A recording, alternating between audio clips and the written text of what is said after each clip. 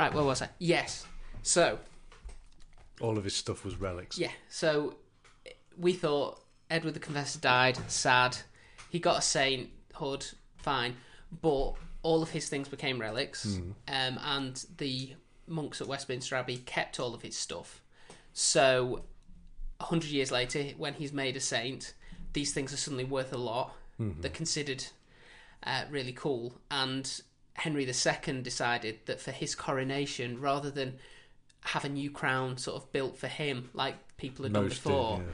he would use Edward's crown because it was the crown of a saint, and it would sort of imbue him with further... it's bling, basically, yeah. And then it just carried on. So his crown was used for, like, God, that would have been 1200s. It was used for 500 years? What, really up until, like, George the First? No. It was used up until Oliver Cromwell, who then destroyed it because he's a dick. And Oliver Cromwell, giant dick. You know, we shouldn't have been venerating Edward the Confessor's crown, though, because Edward the Confessor was a tool. Well, we know that. I don't think people then did. So anyway, Oliver Cromwell got rid of it, and then they just made a new one. In the same style? In exactly the same style. However, apparently the original had 2 little bells on it. Which I can only assume was so everyone would know when Edward the Confessor was turning up, so they could get the fuck out of the way. Like you put a bell on a cat. Lads, he's going to get us killed. Get the fuck out. God, it's just, wouldn't that be great if every time they put it on, ding, ding, ding, ding. You know, Lizzie's come into Parliament. Can you hear the bells? Oh no, that's the state crown. She's not allowed to wear the coronation crown for that. She's got a state crown that's separate. Right, okay. For state events, and I believe opening of Parliament still counts as that. Royalty's stupid. Oh God, I was learning so much about it. This is beautiful. Honestly, you're going to like the mini-series. Which one did I say I was going to start with today? Aha! Oh, you'll like this one. Hey up, I'm Joe Heathcote, and this is Consistently Eccentric, a podcast where I will attempt to teach a friend of mine a lesson from British history, focusing specifically on the lesser known and less believable people and events that the history books tend to leave out. So let's get started with... This story doesn't start. This story is mainly set in the Victorian era because it starts all the way back in 1314. Okay. Because 1314 is the first time that football as a sport was mentioned in records. It's the football. When the Lord Mayor of London issued a decree on behalf of King Edward II, which read, "For as much as there is great noise in the city caused by the hustling over large footballs in the fields of public, for which many evils might arise, that God forbid, we command and forbid on behalf of the King, on pain of imprisonment, such a game be used in the city in the future." So it was banned from the City of London in 1314. So does that just the City of London, as in the city, the financial district as it is today? Well, it's the Lord Mayor, so I assume it's just the mile. Poo. We could have used that loophole to get rid of Arsenal, Chelsea, Tottenham and Fulham forever, guys. Well, it was the easy joke to say, and football never returned to London since that day. Well, I mean, you can't deny that, you know, they've had some small success. Here and there. So, how many European Cups, guys? How many European Cups has the whole of the City of London won? Because it's one. It's one. Manchester has 3 and Liverpool has 6. Yeah, 5 of those by Everton. No. So football was chaotic and brutal, and the exact nature of the game changed from county to county. So football was a local sport as well as a national sport. Nice. The rules that could be agreed on weren't exactly great either. So it was generally accepted that shinning was an acceptable tactic, and that meant kicking other members of the opposite team hard in the shins, and it could take place anywhere on the pitch. Fair enough. Do we have any comments on thighing, or is it specifically you're only allowed to kick them in the shins? I think you're pretty much allowed to kick them. Just shinning. Shin is the most likely target. Maybe we've got it backwards. Maybe you're allowed to hit them with your shin anywhere on their body. Flying shin. I mean, it bloody hurt. It took until 1581 when a scholar called Richard Mulcaster suggested the game might be improved by possibly limiting the number of players on the pitch, introducing an umpire to enforce some pre-arranged rules. Those suggestions were roundly ignored by the commoners of England, who quite liked it the way it was, with entire villages against entire Having villages, a punch-up. and the goals being that building over there Yeah. and that building over there. Oh, so like basically football. Isn't there like a pair of villages that still actually play football, like as original it was, yeah. crazy lunatic football? Yeah. And it's basically a giant riotty punch up every year. Yeah. But you could stop mid-game, go to the pub, have a few beers, come back out, and the actual ball may have moved 100 yards in either direction. Yeah, it's pretty brutal. And it might have carried on in the same form to this day, which would be amazing if it hadn't been for two things that happened. I doubt the Premier League would be a multi-billion-dollar organisation if it was about the entire population of Watford lining up against the entire population of wherever Aston Villa is and just beating the crap. Actually, no, I could probably see that, actually. So, the two things that happened. Firstly, our good friend Oliver Cromwell, during his time as Lord Protector, outlawed all things fun, as we know, and this included football. His main complaint was that it was often played on the Sabbath, and the ban on Sunday matches lasted for the next 300 years. So he's kind of like the prototypical Burnley chairman who banned us watching football on the TV on Saturdays. He basically For said... no reason at all, Burnley chairman from the 1950s. He basically said, of course you can play football, but you can only do it on days that aren't Sunday. And most of the common folk of England went, yes, but we only get one day off. Oh, right, And that okay. day is Sunday. And Oliver Cromwell then went, oh. Anyway. It's just a classic tale of privilege. Yeah. Even the great protector, the leveller. Who's buried with a crown. Let's not put that aside. Yeah, no, I know. He was a hypocrite. Oh, yeah. He was also really ugly, wasn't he? I don't know. I have a feeling that part of that is sort of propaganda Monarchist from propaganda. the Restoration. You know, the same way Napoleon wasn't short, but we won the war, so fuck you, Napoleon, you're a midget from now on, in the eyes of history. I think it's a bit the same with Oliver Cromwell. Yeah, okay, fair enough. I don't think he was handsome. Right. That's wrong, but the thing with Napoleon's totally cool because he's French. Well, I mean, Corsican. Does that count? I leave it to you to decide. He was if that the counts. Emperor of France. Come on, that's got to be good enough. Yeah, I mean, technically Hitler wasn't German, but for various reasons, you kind of equate the two in a lot of ways when you shouldn't. Austria's the quiet psychopath stood behind Germany. Germany's like, "What are you so bad at us, guys?" And Austria's like, "Yes, be mad at Germany. Don't pay any attention to the mountain crazy people. We're here for your thumbs." Anyway, football. Yeah, the second thing, as if Oliver Cromwell wasn't bad enough, was the Industrial Revolution. Long, How did that affect football? long factory shifts meant there was not the time available to play games that might last the better part of a day and could result in multiple injuries. Okay. You didn't have the opportunity to just do that. Well, yeah, I mean, you know, if you got Anymore. your arm broken in a day-long piss-up / punch-up, how were you supposed to work the next 18 hours diving underneath a cotton jenny? Well, things got so bad that by 1801, a survey of British sports described football as being in disrepute and but little practised. Oh, well, fair It was enough. on the edge. It was on the cusp of becoming... So what were the common people playing at that time, then? Do you have any idea? No idea, but I assume pub games. I assume this is when darts and snooker and things like that really took off. I'm going to be honest with you, I can't see snooker because the most like pictures, not that there's many pictures, but Yeah, they weren't even floors, they were covered in sand. yeah, we're not talking about like people who had lots of space. Okay, beer skittles then. The urban poor were sort of tragic in every respect. Yeah, there was very little equestrian sports going on as well. In the heart of industrialised Yeah. cities and towns.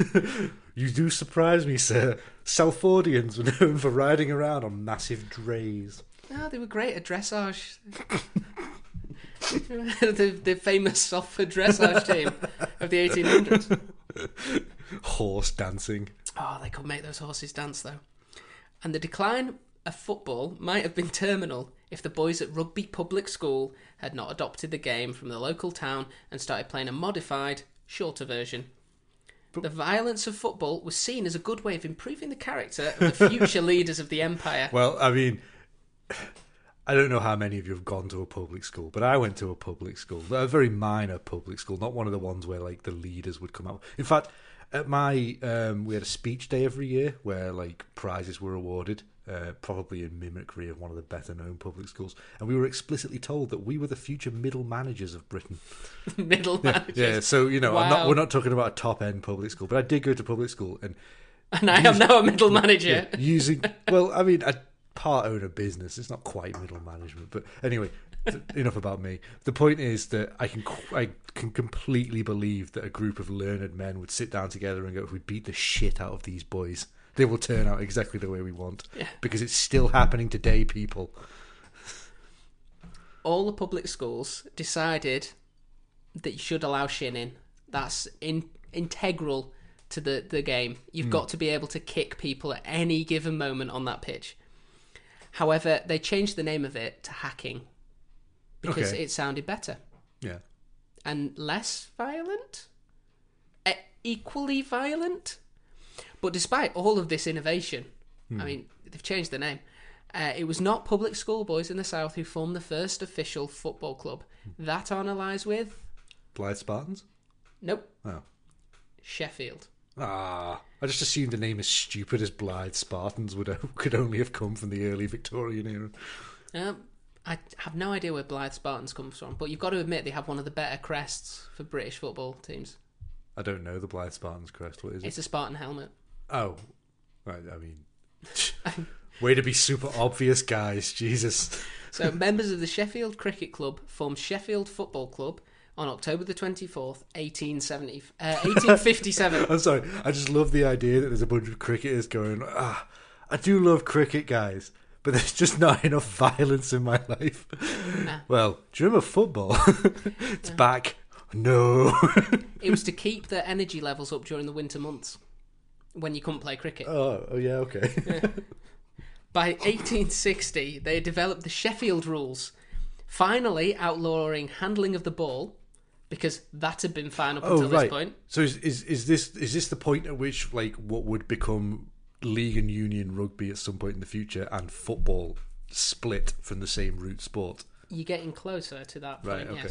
yes. They also, controversially, banned hacking. Oh, you couldn't I know. kick people anymore. You couldn't kick... The Sheffield rules said you can't kick people anymore. Those bloody soft northerners. In December that year, the first ever derby match was played between Sheffield Football Club and Hallam Football Club. The fixture has been played 153 times, and Sheffield Football Club currently have bragging rights after beating Hallam FC 3-2 in 2013.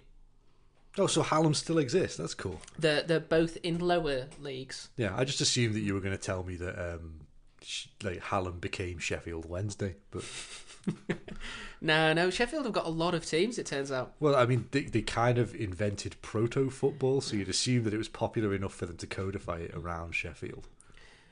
But with these new, improved, simplified rules, and with the amount of public schoolboys being churned out who fondly remembered the game, football was growing in popularity, but it still had no centralised authority. So basically, if you were going to play a game of football, both teams had to agree on the rules beforehand. So you'd have a chat before the game to say, are we going to allow handling today? Are we going to have a limit on the amount of players we're going to have? What's that political philosophy that's like that? Like the idea that there can be, like, is it libertarianism?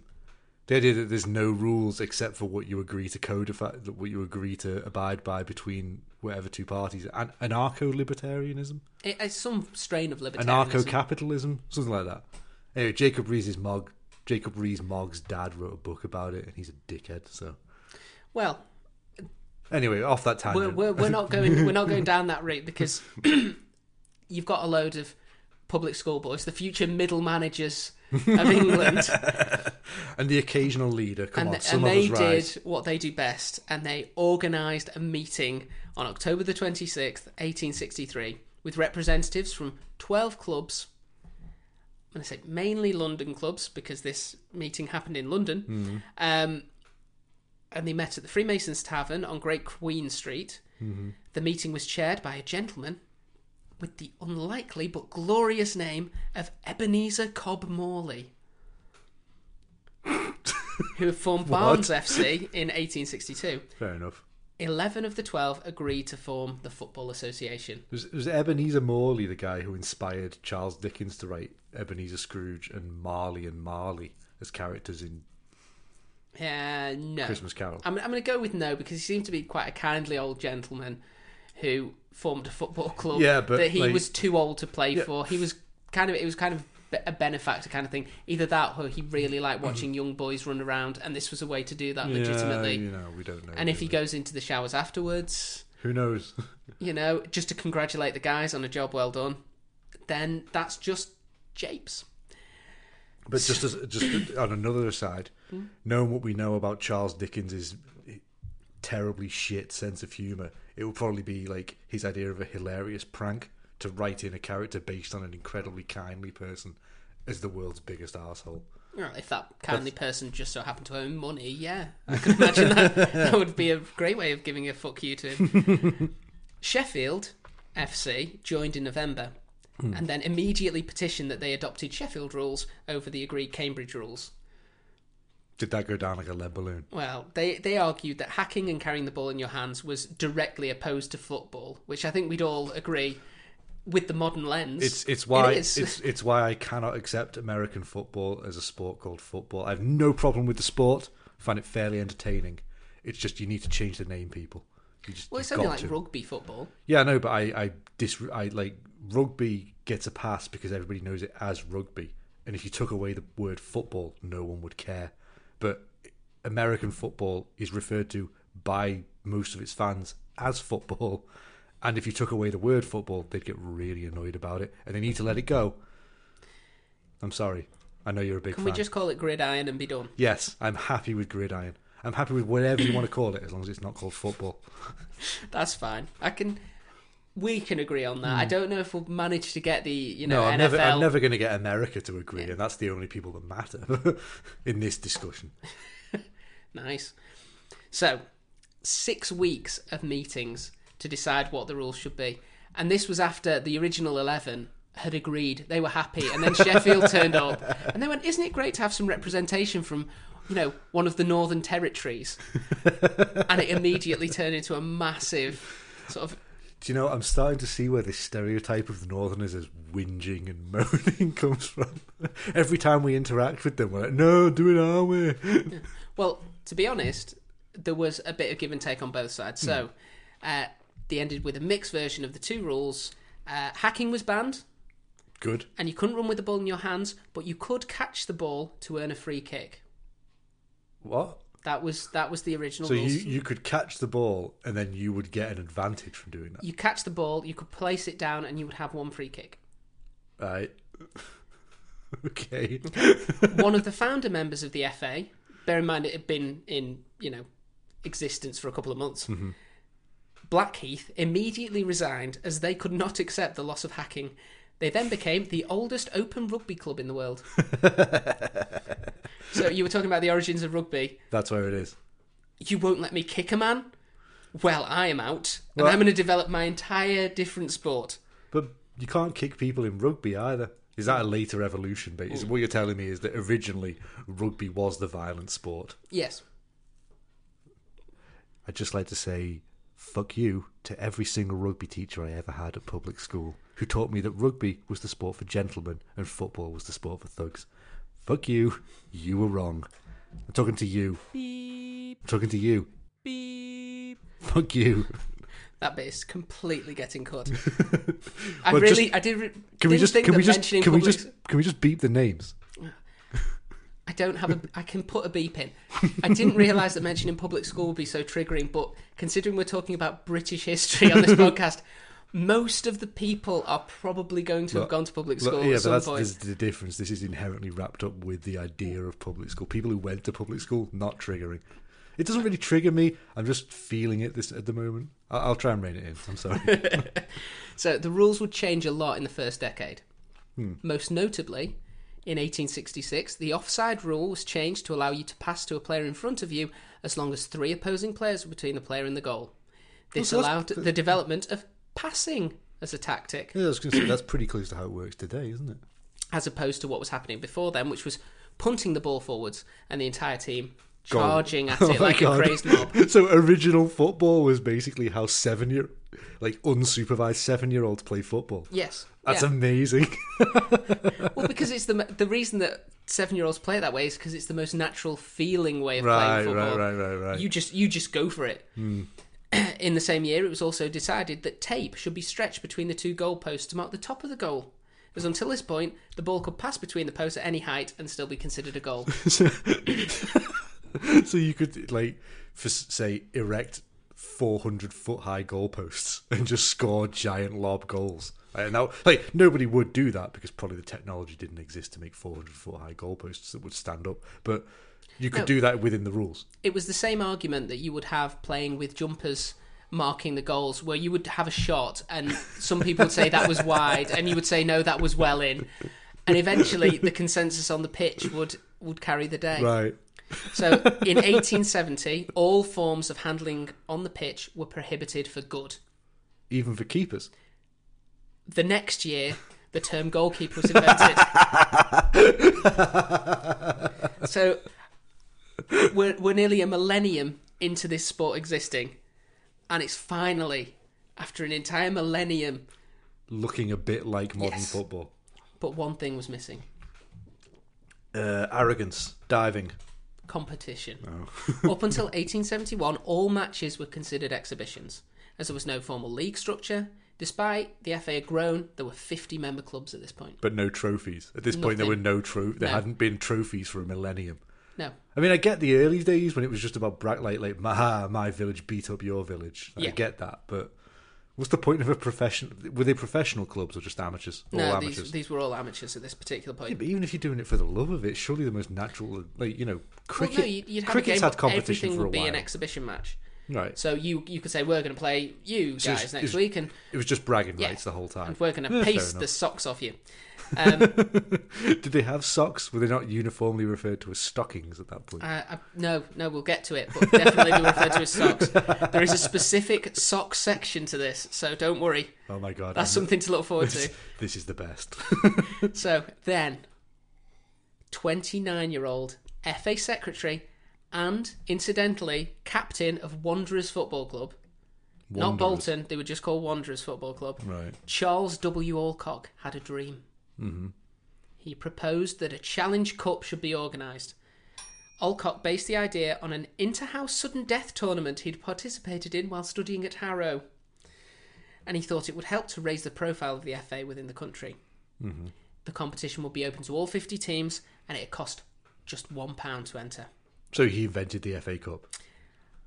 Also, no expenses will be paid for the travelling teams. Mm-hmm. Also, the majority of the teams, as we've said, were amateurs. So, 13 teams signed up for the inaugural Football Association Cup. Were they mainly Southern?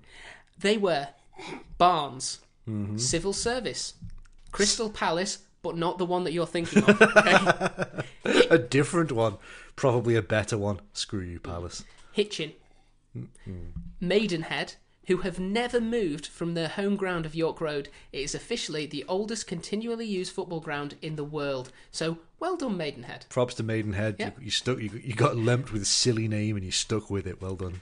I'd imagine they've never really needed to up their capacity. Yeah. So, I mean, I don't know. Maybe they did, but I feel like the South, you started strong in football, but once it found its natural home, you sort of got taken over. So, Great Marlow, Upton Park, who were the team to suggest the concept of a goalkeeper. So well done, Upton Park, for thinking outside the box. Wait, did Upton Park eventually become West Ham? No. Oh, this good. is separate. I can give them credit then. Yeah. Congratulations, Upton Park. Clapham Rovers, Royal Engineers, Reigate Priory, Wanderers. Wait, so were Reigate Priory actually monks? As far as I know, yes. I'm going to assume they are until somebody corrects me. Harrow Checkers. They were called Harrow Checkers. Yep. Donington School. Right. Hampstead Heathens. Best name. They win best name. Who have, the coolest name. I've actually written coolest name, but disbanded after losing in this Hampstead competition. Heathens. Yeah, and Queen's Park. But they didn't range at this point. Well, Of these 13 teams, only 2 were from north of Birmingham. Donington School from Lincolnshire and Queen's Park from Scotland. Oh, that Queen's Park. The first round of games took place on November the 11th, 1871, with 3 teams, including Queen's Park and Donington, receiving byes. Because... there weren't enough to make a full bracket. Yeah, and if you're going to exclude a team, no one wants to travel north of Birmingham. Yeah, fair enough. Of the 6 scheduled games to play, only 4 took place, as Harrow and Reigate withdrew. This allowed Royal Engineers and Wanderers, the club of Alcock, who had proposed the entire tournament, to progress. Didn't have to play a game. Right. It's going well for him at the moment. In the second round, 4 of the scheduled 5 games were actually played. The exception was Queen's Park versus Donington, as Donington chose to forfeit rather than be expected to travel to Scotland. So Queen's Park have got through the first 2 rounds of games by basically being a pig to get to. Classic Scotland. And in the quarterfinals, Queen's Park received another bye through to the semi-finals without having played a single match. These guys are good. Yeah, they're good. Why did they receive that bye? Again, because nobody wanted to travel there. They got drawn at home and won by default. Yeah. Royal Engineers Queen's beat Park Hampstead is the hardest Heathens ground to go 2-0, which was the end of the Hampstead Heathens, unfortunately. Hampstead Heathens, what could have been? What could have been? While Wanderers, with Alcock as captain, and Crystal Palace played out a 0-0 draw. Right. But it was decided that both could progress. No need for a replay. How could both progress? Again, Wanderers with Alcock as captain, the guy who came up with the tournament. Yeah, why would we play the game again? We need 4 for the semi-finals anyway. And one game didn't happen. Yeah, right, so okay, we're fair fine. enough. So 4 teams that were left. Crystal Palace, they'd drawn 2 and won 1 to get to the semi-finals. Wanderers, who had drawn 1, won 1 and been given a bye. Royal Engineers, who had been given 1 bye in the first round and had won 2 games with an aggregate score of 7-0. And Queen's Park, who were yet to actually play a game because they were insisting on being awkwardly Scottish. Did they even know they were playing in a tournament? At this point, had they forgotten about it and been in the pub the whole time? They could have done anything. I'm kind of like, I know that this isn't how this story goes. Or, I mean, I don't know, but I'm fairly certain that Queen's Park didn't win the first FA Cup. But because you'd hear about it more if a Scottish team had won the first FA Cup. But I kind of want them to win it on byes. So. Right, so the semi-finals were drawn as Wanderers versus Queen's Park and the Royal Engineers versus Crystal Palace. Okay. And both semi-finals were to be played at the Kensington Oval. Okay. And both were 0-0 draws. Okay. Did Wanderers magically get through? Royal Engineers won their replay 3-0. So legitimate, booked a place in the final. Whilst Wanderers were given the victory when Queen's Park said they couldn't afford to fund another trip to London to play. Ah, Queen's Park. Again, the man who suggested the tournament in the first place was the captain of Wanderers. Right, so basically what you're telling me is literally nothing has changed all down the years, from the FA through to UEFA, through to FIFA. Everything is bent and always has been.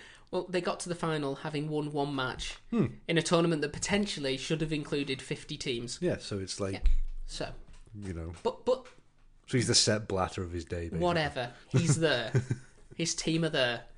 Sorry, Michel Platini. Sepp Blatter was never a footballer.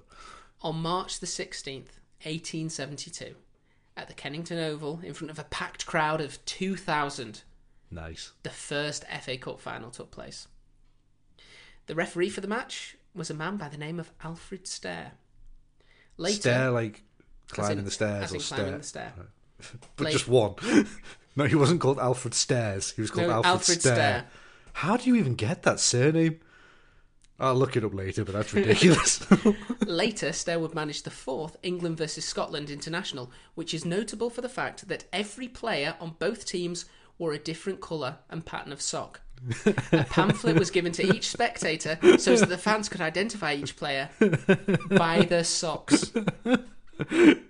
I knew there was a sock section coming up because you mentioned it before, but that is so much more glorious than any sock section. Wouldn't you love to see that pamphlet? I bet it's probably worth millions if anybody's got an extant copy. It's like a genuine artifact of football. Yeah, what, from an international in the 1870s, and you've got the sock pamphlet, unfaded. I completely wish that had become a thing. Also, to add to the confusion, the England players chose to play in their team strips rather than a unified national strip. Scotland were playing in the Scotland kit. They just dialed in. Just yeah, they socks. dialed into their kit. It was dark blue, white shorts, and then crazy socks. Oh, but I mean, it kind of works for Scotland because it's a country that loves golf. Yeah. Golfists wear crazy socks, so like I feel like they're kind of like going for some sort of cross-sport appeal there, whereas England were just not taking sorry, scratch that. Not England were just taking the piss. Well, I love the idea that they were pitching this socks idea and they went with it, and then during the game, somebody somewhere went, "What if we just put the names on the shirt? Wouldn't that be easier?" This sort of Emperor's New Clothes scenario. All these public school boys are sat there going, "Oh shit!" Well, the first time you play a game in mud, everybody's wearing brown socks now. Everybody is Harris. What's going on here? Everybody is Harris sounds like the name of a really passive-aggressive board game.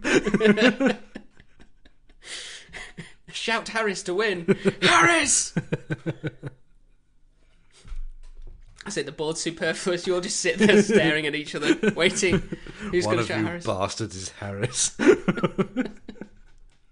So the Wanderers lined up with 8 forwards, while the Engineers, who developed a new style of play called the combination game, pass and move, passing, only lined up with 7 forwards. What? Yeah. Oh, sorry, 7 forwards. I thought you said 7 players for a second. 7 forwards.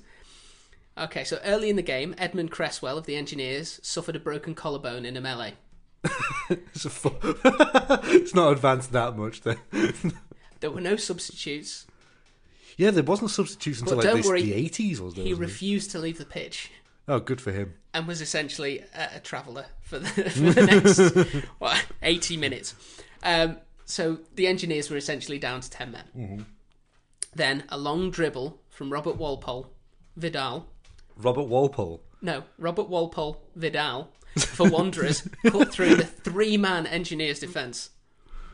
So somebody with the surname Vidal named their son after Britain's first Prime Minister.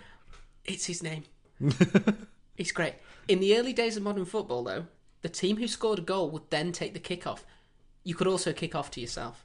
Making good use of these rules, Vidal has gone down in history as the only man to score a hat-trick without another player touching the ball in between goals. Oh, epic. He would later go on to become a vicar.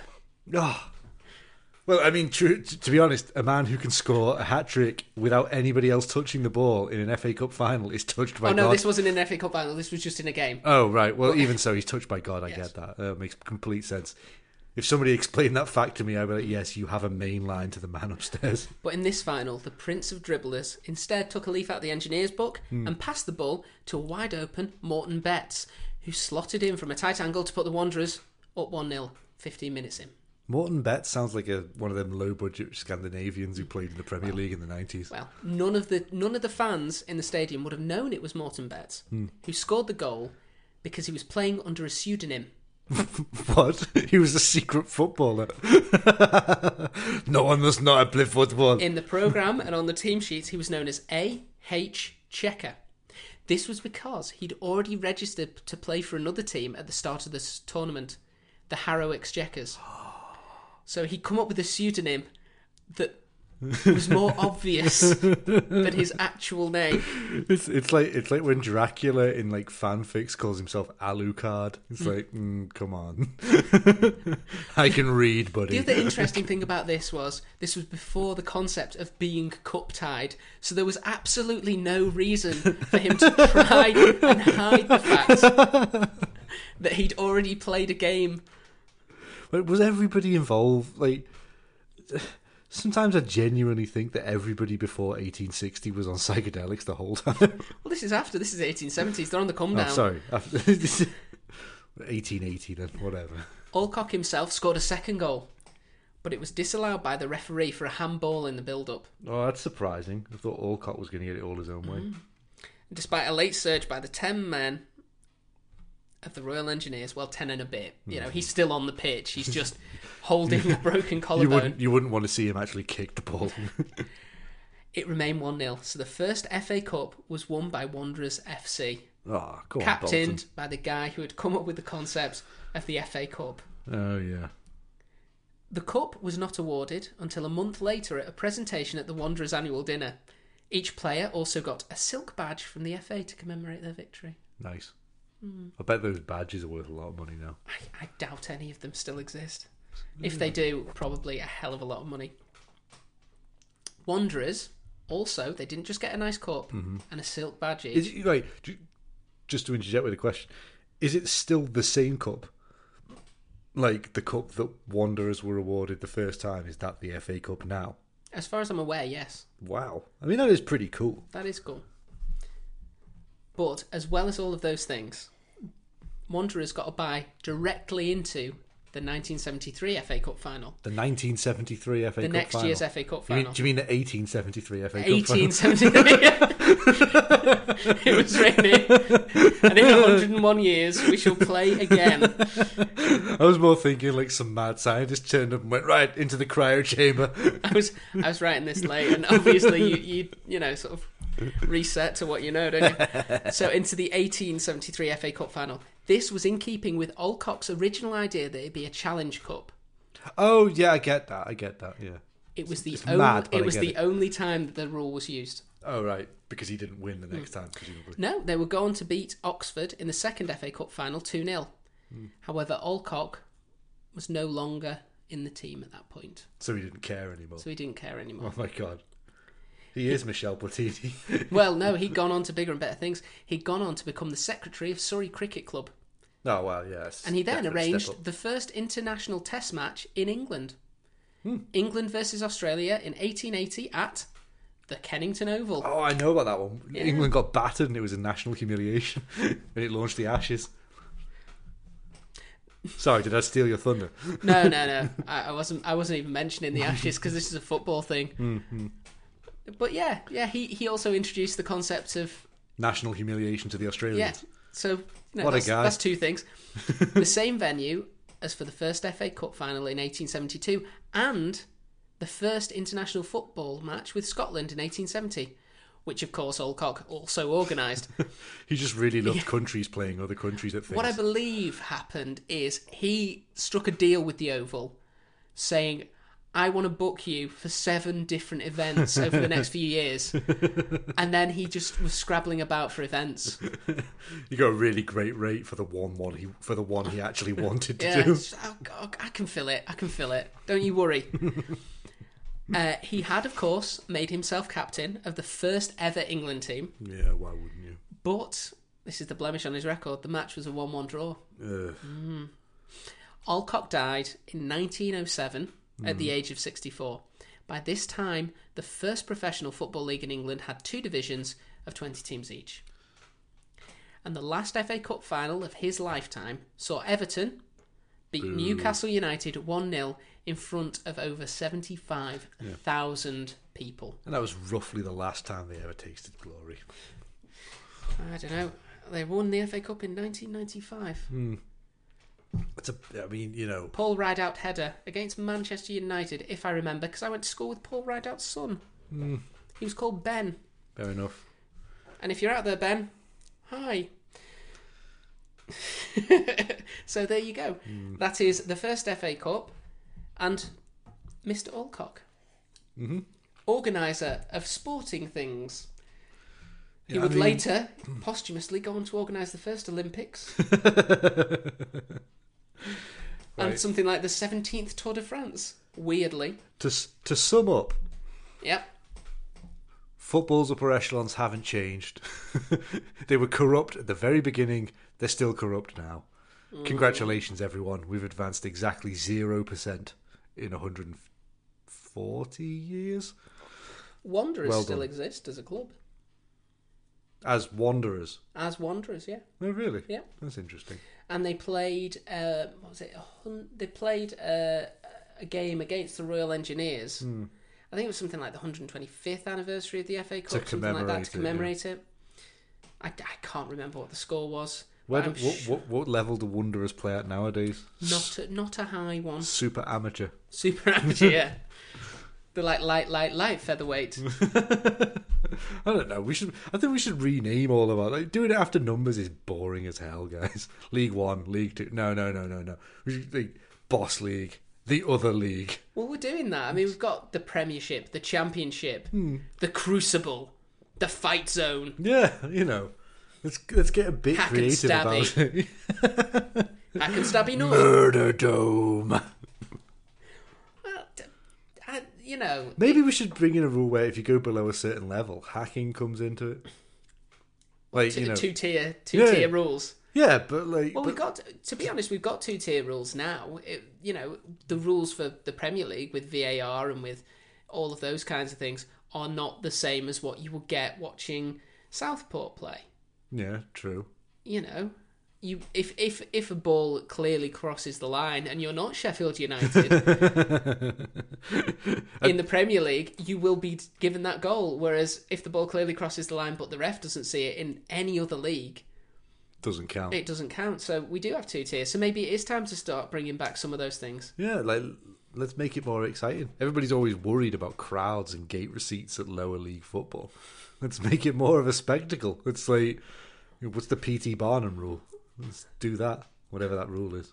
I don't know the P.T. Barnum rule, but what I do know is there's a sucker born every minute. That probably you're allowed a chariot to come into play for 5 minutes. and Southport's manager has pushed the chariot button. Let's get some blades up in here. They've gone chariot early. It's classically considered a tactical error, but it's more and more the modern way.